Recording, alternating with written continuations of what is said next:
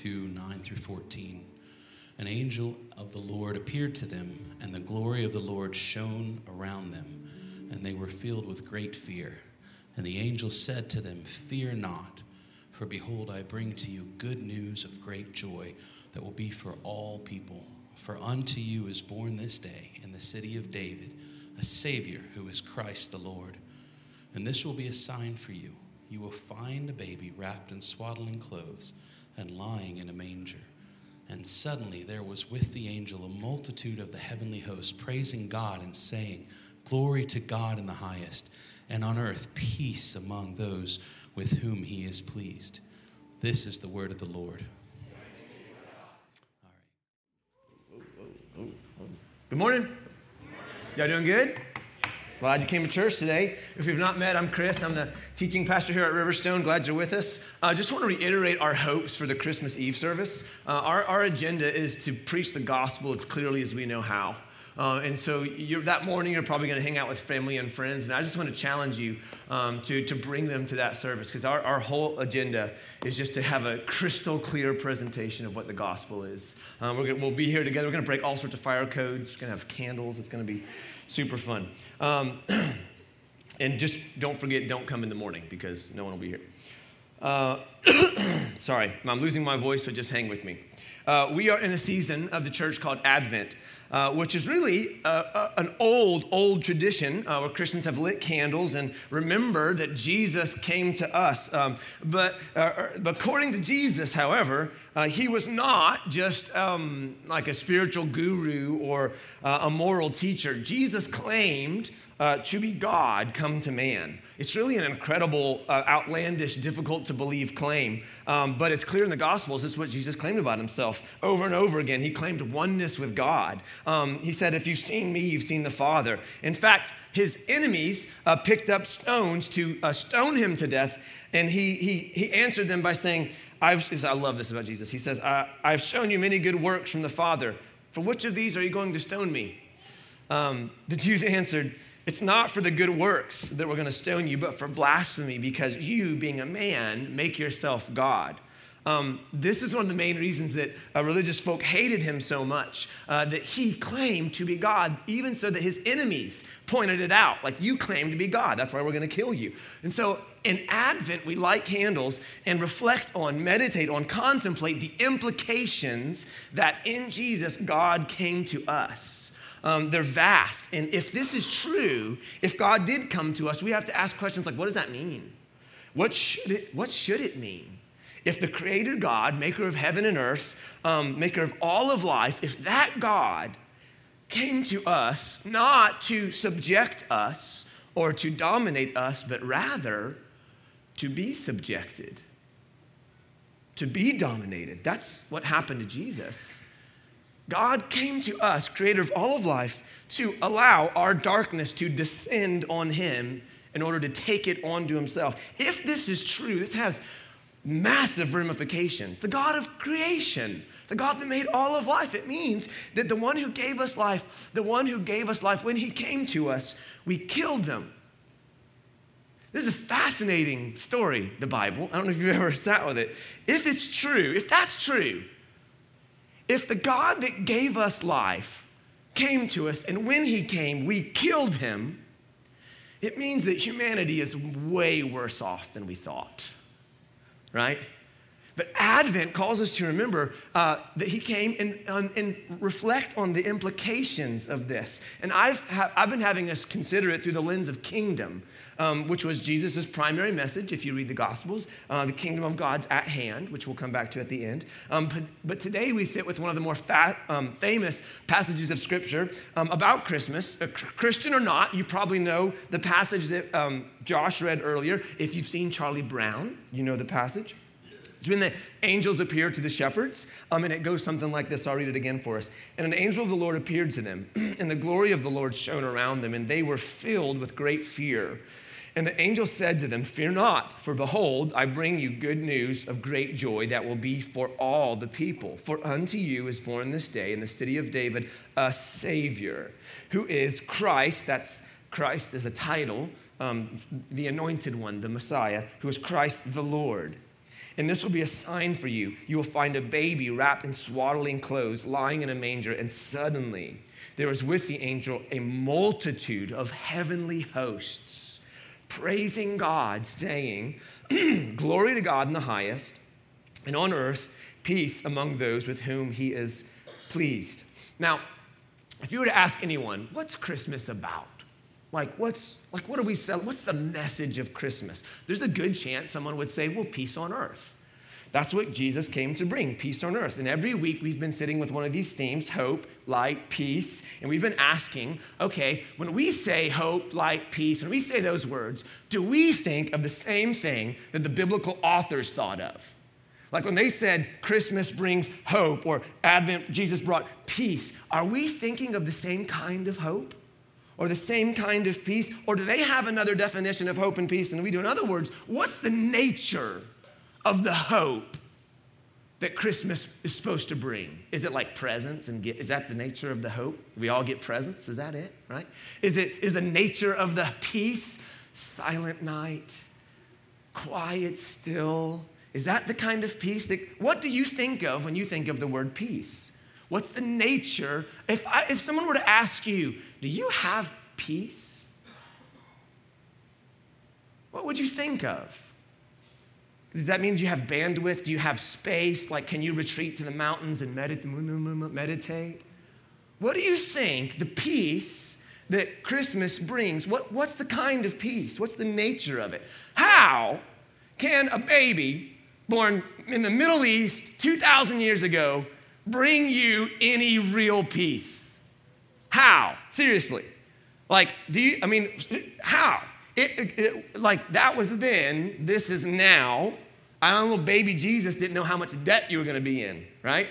Like, does he know? Like, how's he going to bring peace? Or maybe he wasn't quite aware of the political climate of 2023, Or like how horrible your job would be. What kind of peace is he bringing?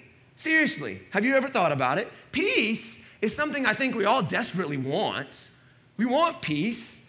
We hate the feeling of restlessness. I hate conflict. I hate conflict. But if someone were to ask you, do you have peace? What would your mind think of?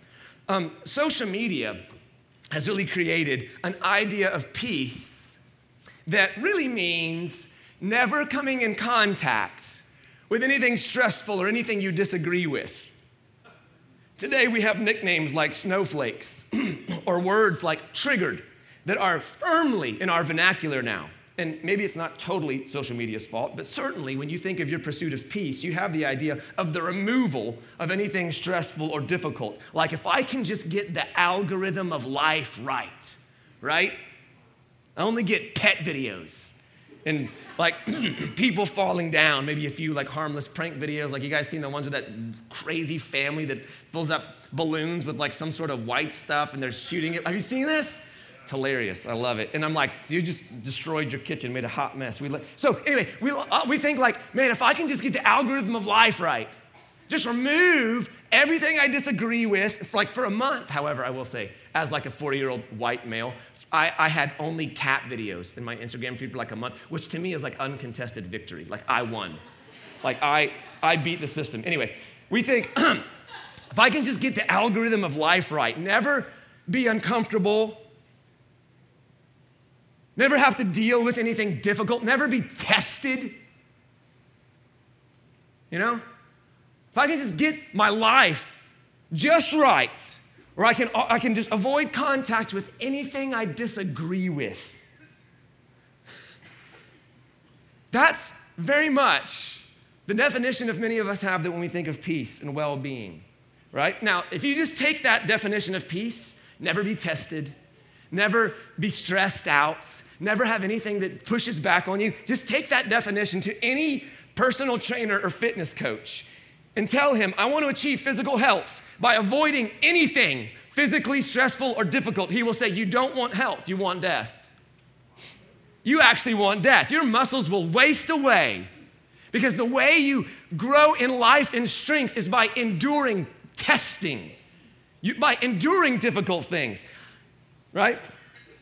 Sometimes when we want peace, when we say, I just want some peace, I think what we mean is I just want ease.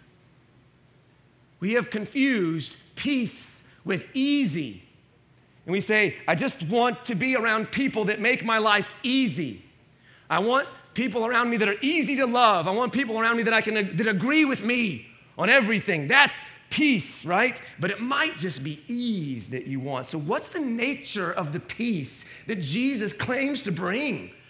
The angel said it, peace on earth, right? What kind of peace are we talking about here? Think of all the different kinds of peace that we can think of, right? I mean, you could probably think of more. I just have a couple we're going to think about. Global peace? International peace? Is it the absence of war?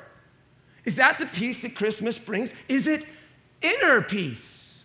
Peace of mind? Inner peace? Is it relational peace? Harmony between men? Is that the kind of peace that Jesus brought? Was he bringing geopolitical peace? Linus says, peace on earth and goodwill towards men, which is the KJV. Did you notice it was a bit different in what we read? The KJV says, peace on earth and goodwill towards men. And make it seem like peace is going to be this blanket that just stretches out over all of the globe and everything. There are no more wars. And so many people have read this and said, well, obviously, when Jesus brought peace, he means he's going to bring international peace. There's not going to be any more wars. Well, the actual language in the Greek is slightly different than how the KJV got it. And we read it. It says, peace among men with whom he is pleased. That's actually the Greek. Peace among men with whom it's actually a little more specific than how the KJV, and actually almost all translations have changed. They don't translate it the way the KJV translate it. They translate it peace among men with whom he is pleased, not this kind of, so let's just, but even still, a lot of people have said, well, Christmas and Jesus is supposed to bring global international peace. Okay, well, let's just take that definition and ask. We've got 2,000 years of Christianity under our belts. Did Jesus stop every war? Has Christianity established global peace? We've got 2,000 years of Christianity strong, right? Are we as a species any more peaceful now than when Jesus came? When the angel said, peace on earth, if they meant geopolitical international peace, then Jesus has failed and his church has failed. In fact, as we mentioned like a few weeks ago, the 20th century, by far the most murderous, violent century in human history. If Jesus was supposed to bring peace on earth between countries, political peace, then he's failed and we have failed, because earth is not very peaceful at all. But is that the kind of peace Jesus went to bring? Was that his goal? Was that the domain in which he wanted to establish peace, right? In fact, you know what's interesting? If you read the Bible, Jesus actually said things were going to get more violent towards the end. Let me read it to you. Matthew 24. For nation will rise against nation, kingdom against kingdom. There will be famines, earthquakes in various places. All these are but the beginning birth pangs. Jesus seems to think the earth will be less and less peaceful, despite the fact that the angel said he's bringing peace. Now, does that mean that Christians shouldn't be about global peace or political peace? Does that mean that we shouldn't care about that? I mean, aren't Christians supposed to be people of peace? Blessed are the peacemakers. Yes, but if it's political peace, then all of us should be politicians, and that's gross, right? I think we know the kind of peace Jesus brings cannot be established through legislation. I don't think. So people say, well, the angels aren't talking about that kind of peace because that obviously didn't work out 2,000 years. Okay. Oh, he's talking about a kind of subjective equilibrium, kind of internal peace of mind. He's talking about inner peace, kind of a Zen peace, which is real similar to the algorithm of life. Remove all the stressors. So a lot of people have said this has got to be the kind of peace he's bringing, right? So what is that? If that's the kind of peace Jesus brings, then all of us need to move to the mountains. We need to retreat from the dirty, icky world of people that disagree with us, and we need to find a commune, like a monastic retreat where we can get away and meditate and be in God's presence and just love him and have where we can just only have people that agree with us. That's the kind of peace. A lot of people have thought this is the kind of peace Jesus is talking about. Kind of meditate on the mountain, inner peace. And of course, dude, the New Testament talks about peace that surpasses understanding. It's not absent of that. Of course, there's inner peace. There's inner resolve. There's stillness of soul, what the psalmist would call waiting on the Lord. Yes, yes, yes. But is that the kind of peace Jesus brought in Christmas? Is it just a quiet stillness he wants to call you to? I mean, I'll sign up for that. Sounds great. I got young kids. I'd love a silent night, right?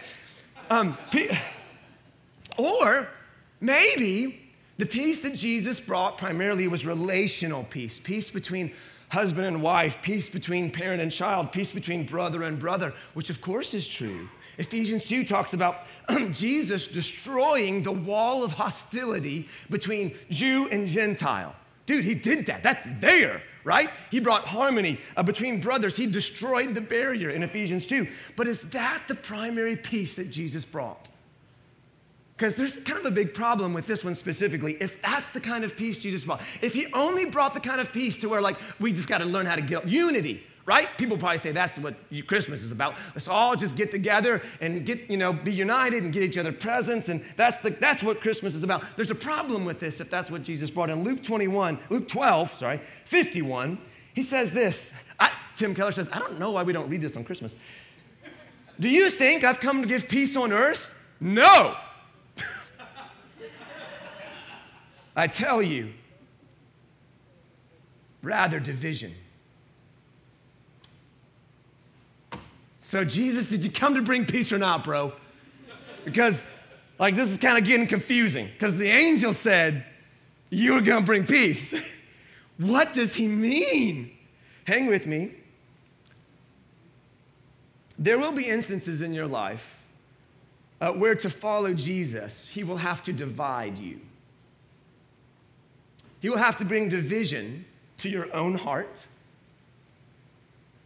In some cases, he will have to bring division between you and influences in your life. If you are going to follow dark influences, or maybe just unhealthy influences. It might be a relationship with a person. It might be a relationship with a habit. Or it might be a relationship with a train of thought, with a way of thinking, in which Jesus has to come to you and divide you. He has to bring division in your life, internally, and sometimes in relationships. There are times, y'all, when the leaving and cleaving of marriage applies to our relationship with Jesus, and we have to leave other relationships in order to follow Jesus. That's there. It might be a person. It might be your relationship with a person. It might be your relationship with your credit card, okay? But make no mistake, Jesus brings division. He does. Just like light divides darkness. Now, that doesn't mean that we're meant to be holier than thou and we don't burn bridges in relationships and all this kind of stuff. But when you follow Jesus, he often brings division. Just like God divided the waters and brought forth land so that humanity can flourish, sometimes God has to divide your heart to remove things that lead to death so that you can flourish. So, back to the main line of thought. Okay, but aren't Christians supposed to be a people of peace? Like relational peacemakers? Yes. In fact, Romans 12 calls us to live at peace with all men as far as it depends on you. Then, pile on top of that, the vast array of New Testament scriptures about peace. God is called the God of peace. May the God of peace be with you all. Amen. Now, may the Lord of peace himself give you peace at all times in every way. Okay, so all those types of peace are there. Pieces of peace. All that peace, Reese's pieces, all of that peace is there, okay? In all times, in every way, it's all there. Yes, but political, nor inner, nor peace between brothers is what Christmas claims to bring, primarily. Should Christians work for political peace? Of course they should. You should be at peace with all, as far as it depends on you. Aren't you supposed to have inner peace, holistic, authentic people whose hearts aren't divided? Yes, please God and amen. Aren't we supposed to seek peace in our relationships? 100%. Okay, then why did you spend all this time saying that's not the peace Jesus brought? Good question. Glad you're using your brain. I'm glad you're hanging with us. And secondly, I've not been saying that. I've just been letting Scripture speak. But number 3, all that, inner peace, relational peace, political peace, all of it is resting on another kind of peace that we lack. All of that can only work when it's rooted on a deeper, more existential, more fundamental kind of peace, which is peace with God. Which means the Bible seems to think humanity's primary problem isn't political. It is not inner or some sort of aloof spiritual problem, but it is the relational problem, not between man and man, but between man and God. And you have to take a step back to see the whole picture. The biblical paradigm is that of a cosmos, that of a humanity that is at odds with God. That's the biblical paradigm. And y'all, if you want to really go deep, it's not just humanity, it's spiritual beings too. The biblical explanation of why the world is the way it is that very early on there was a cosmic rebellion, an earthly and a heavenly one. And if you're like, where does the Bible say there's a heavenly rebellion? Well, let's get coffee because it'll take a few hours, but Genesis 6, you can go look at it. But it's not simply that we are at odds with God, like a kind of small disagreement, but the Bible says that we have rebelled. That you and I have become collaborators in a mutiny, insurrection, it's sedition. This is the Bible, this is the picture the Bible paints of the cosmos. That we have acted with sedition in our hearts. The biblical picture of the cosmos is more like a coup d'etat, where we have dethroned the true king and enthroned ourselves. And it's true for every one of us. We have betrayed the most essential, deepest relationship on offer, the relationship with our Creator. I mean, if He created us, if that's true, then He knows you better than anyone. He knows you better than your parents, knows you better than your wife. He knows your inner workings better than anyone if He created you. I mean, your parents made you, but the Psalm says He knit you together in your mom's womb. And for God to say He's bringing peace between us and Him, it means that us and Him, it means that we were not at peace with the most intimate relationship we could know. And one of the words the New Testament uses to describe this lack of peace between us and God, it's a horrible word. We never use this word anymore. In fact, I discovered this week I've been pronouncing this word wrong my entire life. It's enmity. Enmity. I thought it was enmity. It's actually E-N-M-I. Anyway, it's the Greek word ekthra, which sounds even worse, right? Ekthra. Some translations interpret this word hostility, but actually enmity is better because it doesn't just mean at odds, it means hatred. Deep-seated hatred. It's not that we don't prefer God, it's that we hate Him. John 3 says this, for everyone who does wicked things hates the light and does not come to the light, lest his work should be exposed. We hate the light for all sorts of reasons. For the mind that is set on the flesh is hostile, ekthra, to God. It does not submit to God's law. Indeed, it cannot. It means, what's that Romans 8 verse means? That's a very uncomfortable verse. What does it mean? It means that when your mind is set on yourself, when all you care about is your desires, your wants, your wisdom, you are at war with God. Some people have a big problem with this verse, Romans 8, and they read that and they say, cannot submit to God's law, and they see it as a kind of deterministic, oppressive, and we hear the word cannot, and we think, I can do whatever I want. You can't tell me, I'll submit to God's law if I want to, which is exactly the attitude being addressed. Because God comes to you and says, I made you, I love you, and I have a right way to instruct you in how to live. And we say, no one tells me what to do. I do what I want. The Bible is going to say, when we live like that, it's not just disagreeing with God, it's sedition. It's cosmic mutiny. It's hatred towards God. And think about it, y'all. Who do you submit to that you hate? No, you don't.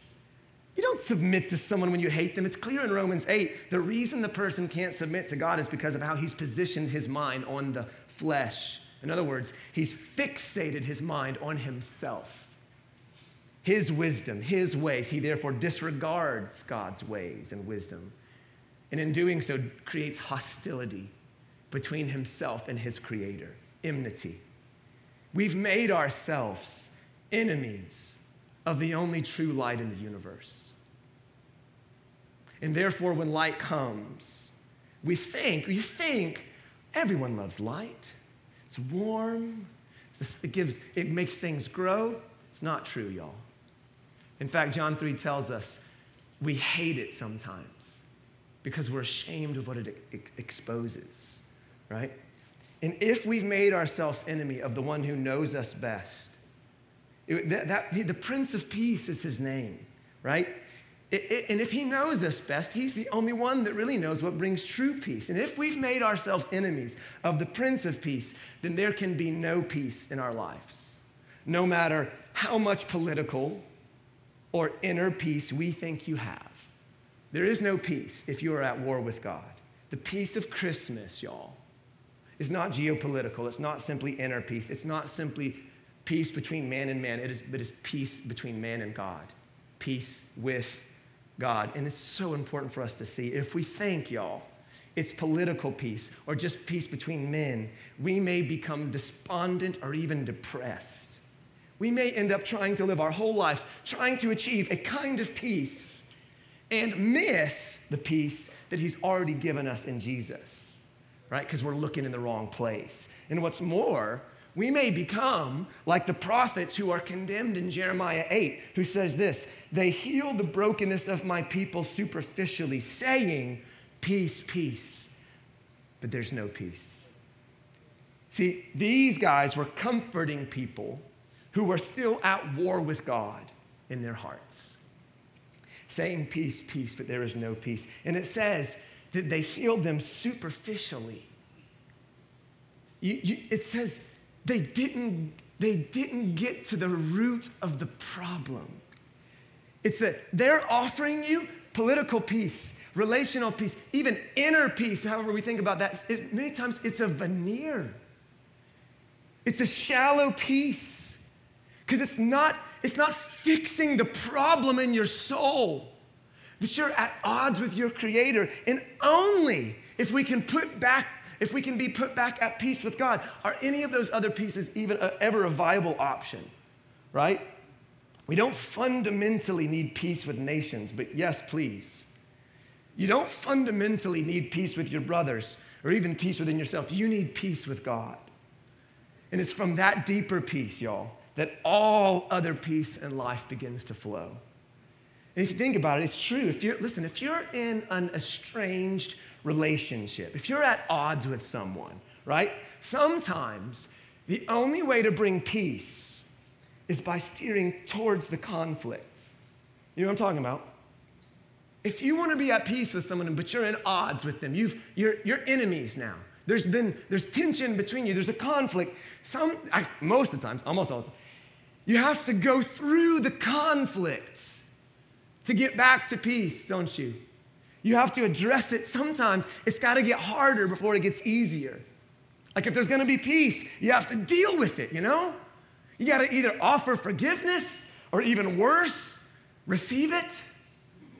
Eat humble pie and repent and say you're sorry. Or if you're the one who's been offended, you have to bear the injustice. If you just ignore it, there's no chance of peace in the relationship. You have to deal with it. You have to go through it. And y'all, this is the claim of Christmas, that there was hostility between you and God, and Jesus came to go through it, to deal with it, to address it at its root. He came to us to address not just some sort of like, well, life's okay, and maybe I'll take Jesus on the side and he'll be garnished on the plate of an already pretty full life, and yeah, I'll take Jesus. No, dude. He came to go through, to get to the center of you being at war with your Creator, to put you at peace with God, God himself, offering forgiveness, a new beginning, a clean slate to wipe away the debt himself and pay the price that your rebellion cost, allowing our evil and darkness to descend on him, to bear it for us. This is what the prophet meant 700 years before Jesus came when he said, you know, when the Messiah comes, the anointed one, oh, this guy, he's going to be pierced for our transgressions. He's going to be crushed for our iniquities. And upon him, was the chastisement that brought us peace. And by his wounds we're healed. So maybe you're here today and you've experienced peace with God. You know what I'm talking about. You know the kind of deeper, fundamental peace that comes when you've been reconciled with Jesus, when you begin to actually believe that Jesus is who he said he was and did what he said he did for you. Maybe you've experienced that. And let me tell you something, dude, it's deep. It's in the depths of your heart when you begin to experience by faith the forgiveness and the restoration of the one essential relationship. It transforms you. It changes everything. But maybe you're here today and you're like, I'm a pretty peaceful guy. I take several vacations a year, you know? I go for quiet walks. My bank account is padded, you know? And you'd even say, I don't hate God. I'm not hostile to him. I mean, I guess I'm fine with him. I mean, he probably exists. I mean, he's got some real narrow views on sexuality, and, you know, I do what I want with my money and my time. But if you think, I'm cool with God, but my life is my own,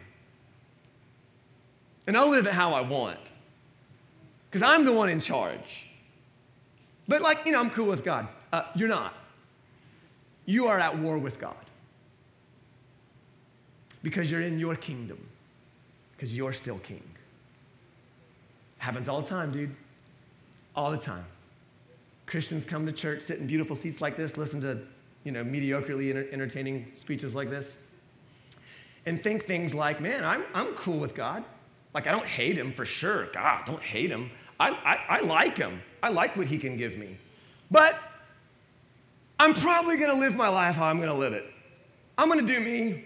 I'm going to play my cards how I want, because you're going to do that anyway, right? Doesn't matter what kind of good speech I give. Like, you know, you're going to play your cards how you want.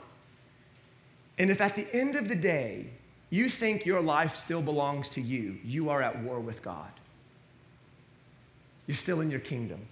His kingdom has not come because you're still king. And there can only be one king. You see, you're still in control. And until you give away that fundamental, you know, steering wheel of your life, you're still in your kingdom. And according to this, you're still at war with God. Because your mind is fixed on yourself, your desires, your wants, right? You are, and if you are in your kingdom, it is a rival kingdom to the true kingdom. Until you say to God, Lord, I trust you more than I trust myself, you're still king. And you're still on the throne. And it's a rival kingdom. Have I made myself clear? In other words, there is no peace unless God comes to us, unless he offers forgiveness for the seditious acts that we've done. Right? There's plenty of people who call themselves Christians, but are still at war with God's kingdom. And God is calling some of you today to put your arms down. Not your arms, but you know what I'm talking about. Like arms. To put them down. And receive forgiveness for the ways in which you've taken your life up to be your own. If this is true, if the Bible is right, then your life is not your own. You are a created being who has been created for a purpose, a good purpose, right? But for some of us, I think today, God wants to offer forgiveness to your heart for ignoring his right over your life. I think some of us are today in this room ignoring the rightful authority of God on our life, saying, sure, I'll take the good bits, but I still want to be in charge. And all that I've been saying, really, this morning can be summed up in the first line of Hark the Herald Angels Sing. Hark, the herald angels sing, glory to the newborn King. Peace on earth, mercy mild, God and sinners reconciled. That's the peace of Christmas. There it is. God and sinner reconciled. He gives you peace as a king gives you peace, you see.